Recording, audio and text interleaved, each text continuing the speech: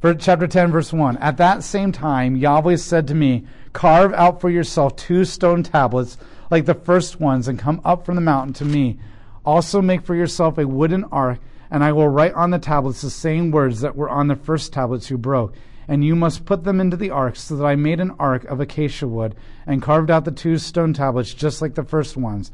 Then I went up the mountain with the 2 tablets in my hands, and Yahweh then wrote on the tablets the same words, the 10 commandments, which he had spoken to you at the mountain from the middle of the fire at the time of the assembly. He gave them to me, and then I turned and went down the mountain and placed the tablets into the ark I had made. They are still there, just as Yahweh commanded. So God decided to begin anew with you. God decided to restore and renew the covenant. Now that's important, because that's going to be the constant repetition. And when we get to the prophets, that's exactly what the prophets are going to say over and over and over again. You are an evil, wicked people who violated the covenant. You're going to go into exile because of the covenant. But because God is faithful to his promises, and God is a character of love, he's going to bring you out of exile one day, renew the covenant. That's the message of God. You're a sinner who violates the law. God's going to punish you. But because of his faithfulness and his character to his promises, he's going to renew the covenant. Now you've sinned against, and now God is going to punish you again.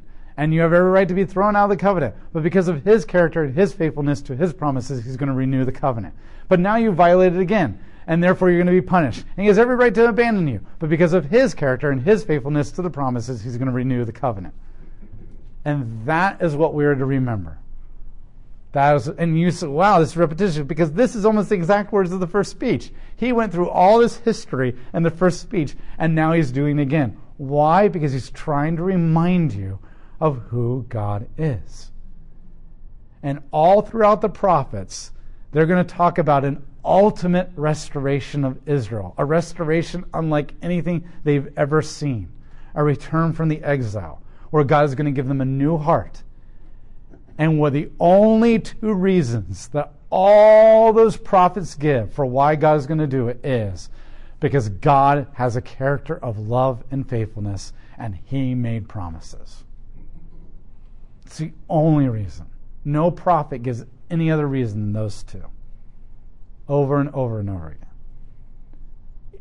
This is your God. Verse 6, chapter 10. During those days the Israelites traveled from Beeroth, Benican, to the Masherah, and there Aaron died and was buried, and his son Eleazar became the priest in his place.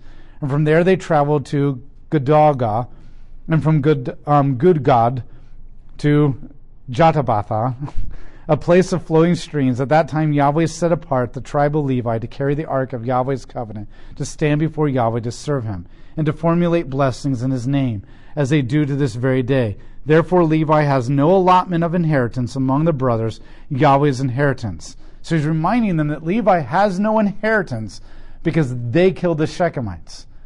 But the Lord is now their inheritance because he redeemed them and forgave them.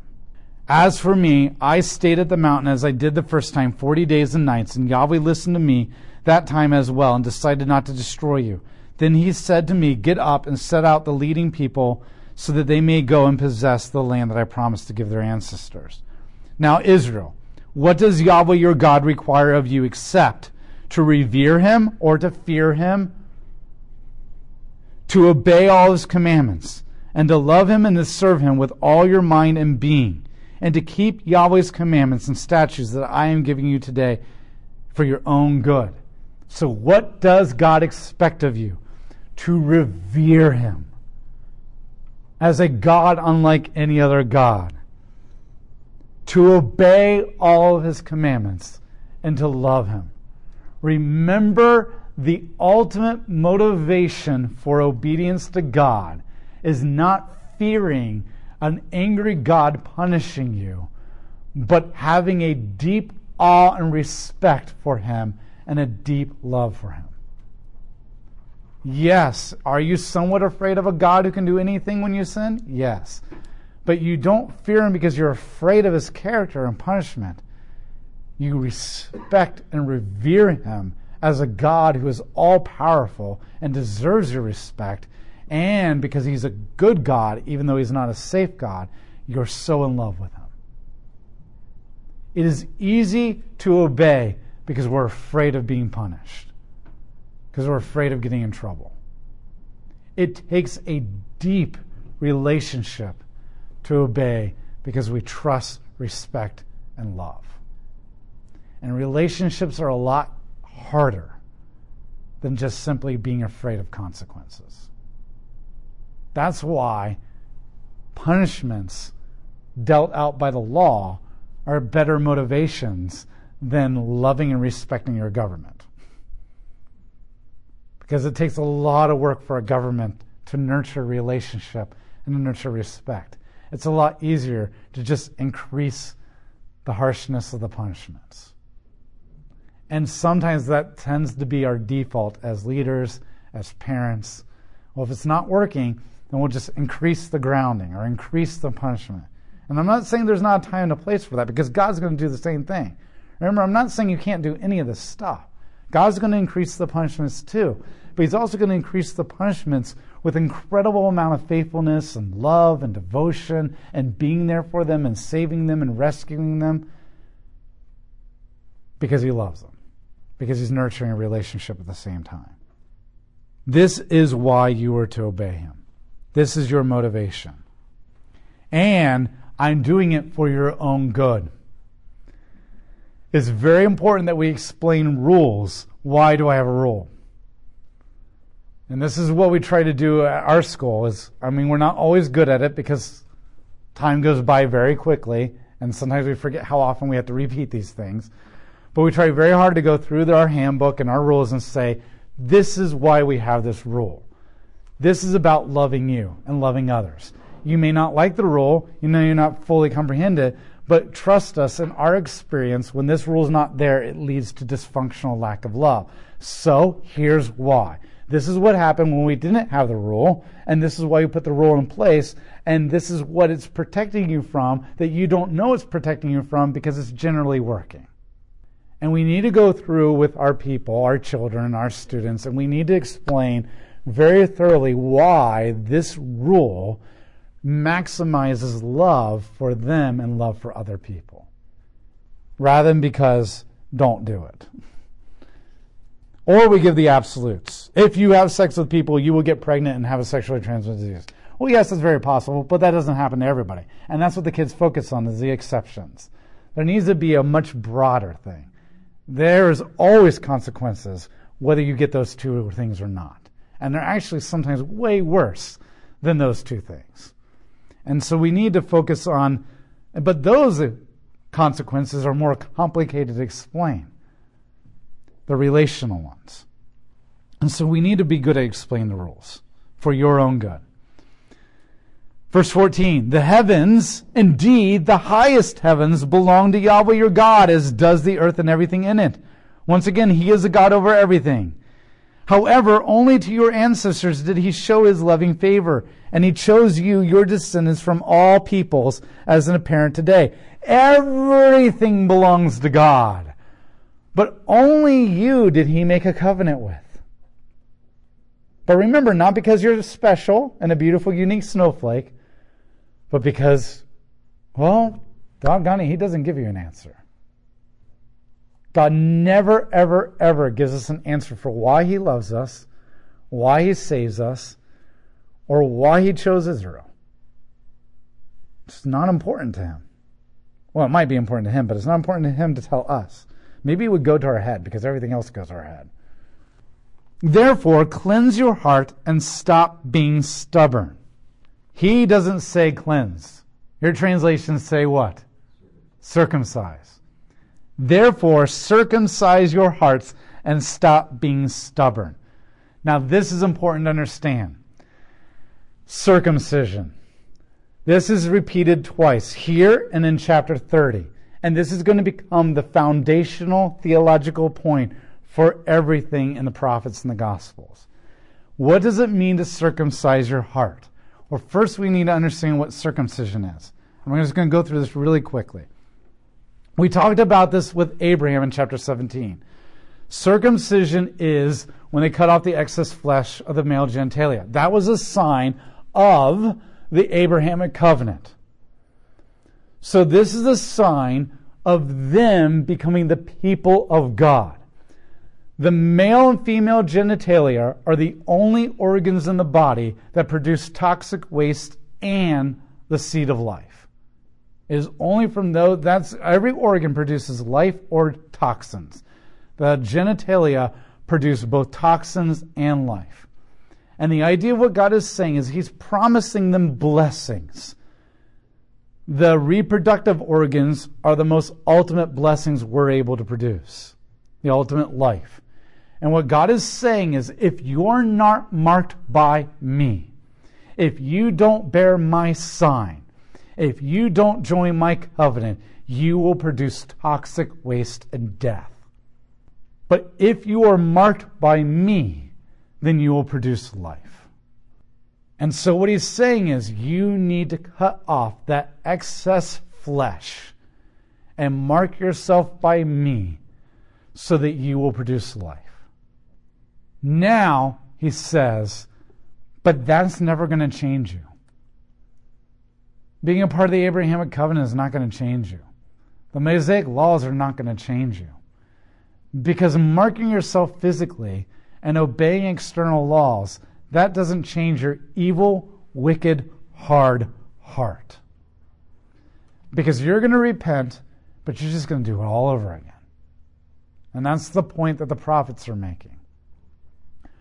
So Moses says, you're to obey, but don't worry, you won't.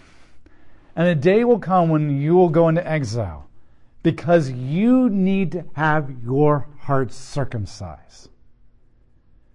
Because the heart, metaphorically, is the only organ that can produce both life and death. Because out of the heart can come great words and desires that build people up and create life.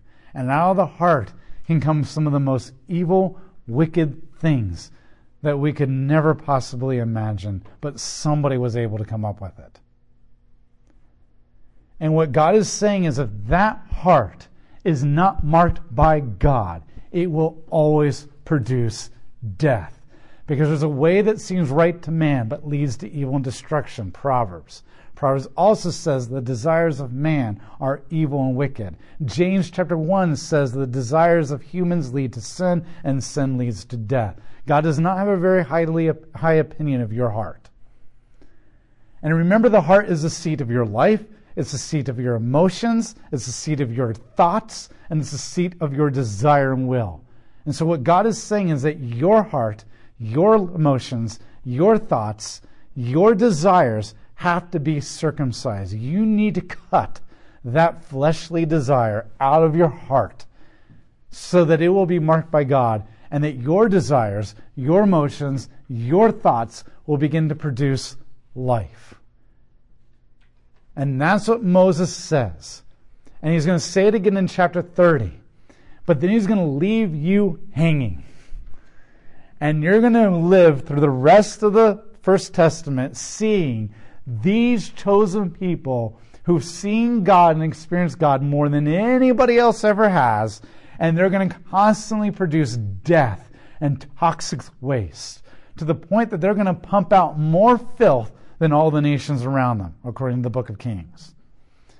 And you're going to keep asking the question, if the only thing that will change us is a circumcised heart, then where in the world is that circumcised heart going to come? And when? But the thing is, you're not ready for that yet. Because right now you're still thinking, wow, this is pretty awesome. But you need to wallow and crawl through the filth of Israel's history for a while. You need to see them blessed with everything. You need to see a God who does more for them than anybody else. You need to see them go through every form of government that the world could ever have. Capitalism, republic, democracy, communism, everything. They go through everything in their 700 years. And it all fails. And you need to see them crash and burn and leave a greasy stain over and over and over and over again. And the brightest and the best, the prophets, David, Daniel, Zechariah, they all fail miserably. And once you crawl through that filth and that depression and that sin long enough, then you'll appreciate more the need for a circumcised heart. That's what God is doing. And then you're ready for the prophets. And when the prophets come along, they start talking about that heart. And they come in and Hosea says, God is now ready to give you a new heart. And Jeremiah 31:31 says, and when he gives you a new heart, he's going to take his law and carve it onto your heart. Which means he's going to carve it into your emotions, carve it into your thoughts, and carve it into your desires. Because he's going to change your heart to look like the law. Because you're not going to need the law anymore. Because he's going to do away with the law. Why is he going to do away with the law? Because the law is now going to be living in you. And the law is going to be so fused and marked into your heart, you don't need the law anymore. You don't need some prophet to tell you what God's will for your life is, because God's will for your life is going to be carved into you. And that's going to change you. And you're going to have the ability and the desire for the first time ever to actually do what is right. And then Ezekiel comes along and says, and how are you going to get this carving on your heart? God is going to pour his Spirit out on all people. Now, in the First Testament, the Spirit only came upon the prophets. It never indwelt anybody, because the Spirit can't indwell people who have sin. So he says the only way you can have this new heart is the Spirit indwells you. And so then we come along and we ask the question, but how does the Spirit come into us if we're sinners? And then the door opens wide open, and Jesus walks in the scene, and he dies for your sins and purifies you, so that at Pentecost, the Holy Spirit comes dwelling into everybody, just like Ezekiel promised. And then the Holy Spirit begins to transform and renew you, just like Romans 12 says. And every single day that you pray, and every single time you read your Bible, and every single time you say, not my will, but your will be done, God, God slowly over time, not all at once, but gradually begins to carve his law into your heart, your desires, your thoughts, and your emotions. So that each day we have the desire and the ability to obey God's law a little bit more. And this circumcision of heart is happening every single day that you devote yourself to the Christian disciplines. And as you devote yourself to those Christian disciplines, prayer and reading your word and coming here and meditating the word of God, then the Holy Spirit is working in you and circumcising, cutting it off, marking it by God, so that every single day you're producing a little bit more life and a little less death. And eventually one day Christ is going to come back, and he's going to redeem you fully, resurrect you, and glorify you into a fully circumcised heart. And you're going to have the ability to finally obey the law because you love him. And you will never, ever, ever feel fear, exile, or punishment ever again. Now, I know that that's a lot, but this is the seed for all that. It is here in Deuteronomy that Moses begins to lay the foundation for the prophets and for the cross and for Pentecost and the second coming, when he says the only thing that's going to change you is a circumcised heart. And then you're going to have to go through the entire Bible to learn, what does it take to get a circumcised heart? First, it starts with the death of God himself. And then all that other stuff that I talked about. And that's what Moses said. And he doesn't know all that yet. Moses doesn't know. He just knows that you need it. But he doesn't know all this yet.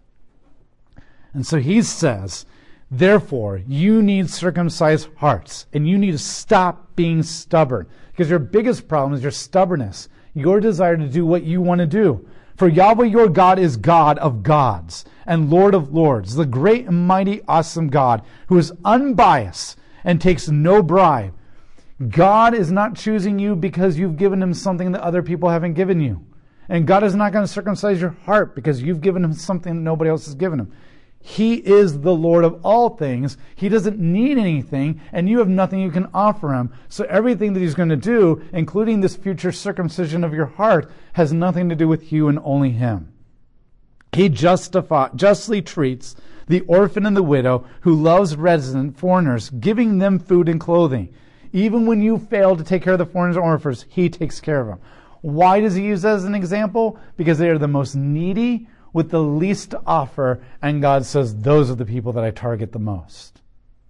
If you think my love is about what you have to offer, then the people that I target the most have the least to offer me. So you must love the resident foreigner because you were foreigners in the land of Egypt. Revere Yahweh your God, serve him, be loyal to him, and take oaths only in his name. He is the only one you should praise. He is your God, the one who has done these great and awesome things for you that you have seen. When your ancestors went down to Egypt, they numbered only 70. But now Yahweh your God has made you numerous as the stars of the sky. So this is what he says. You want to know what the sign of a circumcised heart is? It's taking care of the people who are seemingly the most insignificant and have the least to offer you. When hearts are truly circumcised, they become the heart of God. And the heart of God goes after the neediest people who have the least to offer. That's a sign of a circumcised heart. Because there's nothing that you can gain from charity. And so, if you really want to look like God, take care of the foreigners. Take care of the orphans. Take care of the poor. Remembering that you once were them, and now you're not, because God targeted you, because that's who he loves. And remember, and this is the note that he ends on, and remember that now you are no longer orphans, foreigners, or poor and needy. Now you are as numerous as the stars because God was faithful to honor his promise to Abraham, which means we can now trust him to be faithful to honor his promise to circumcise our hearts.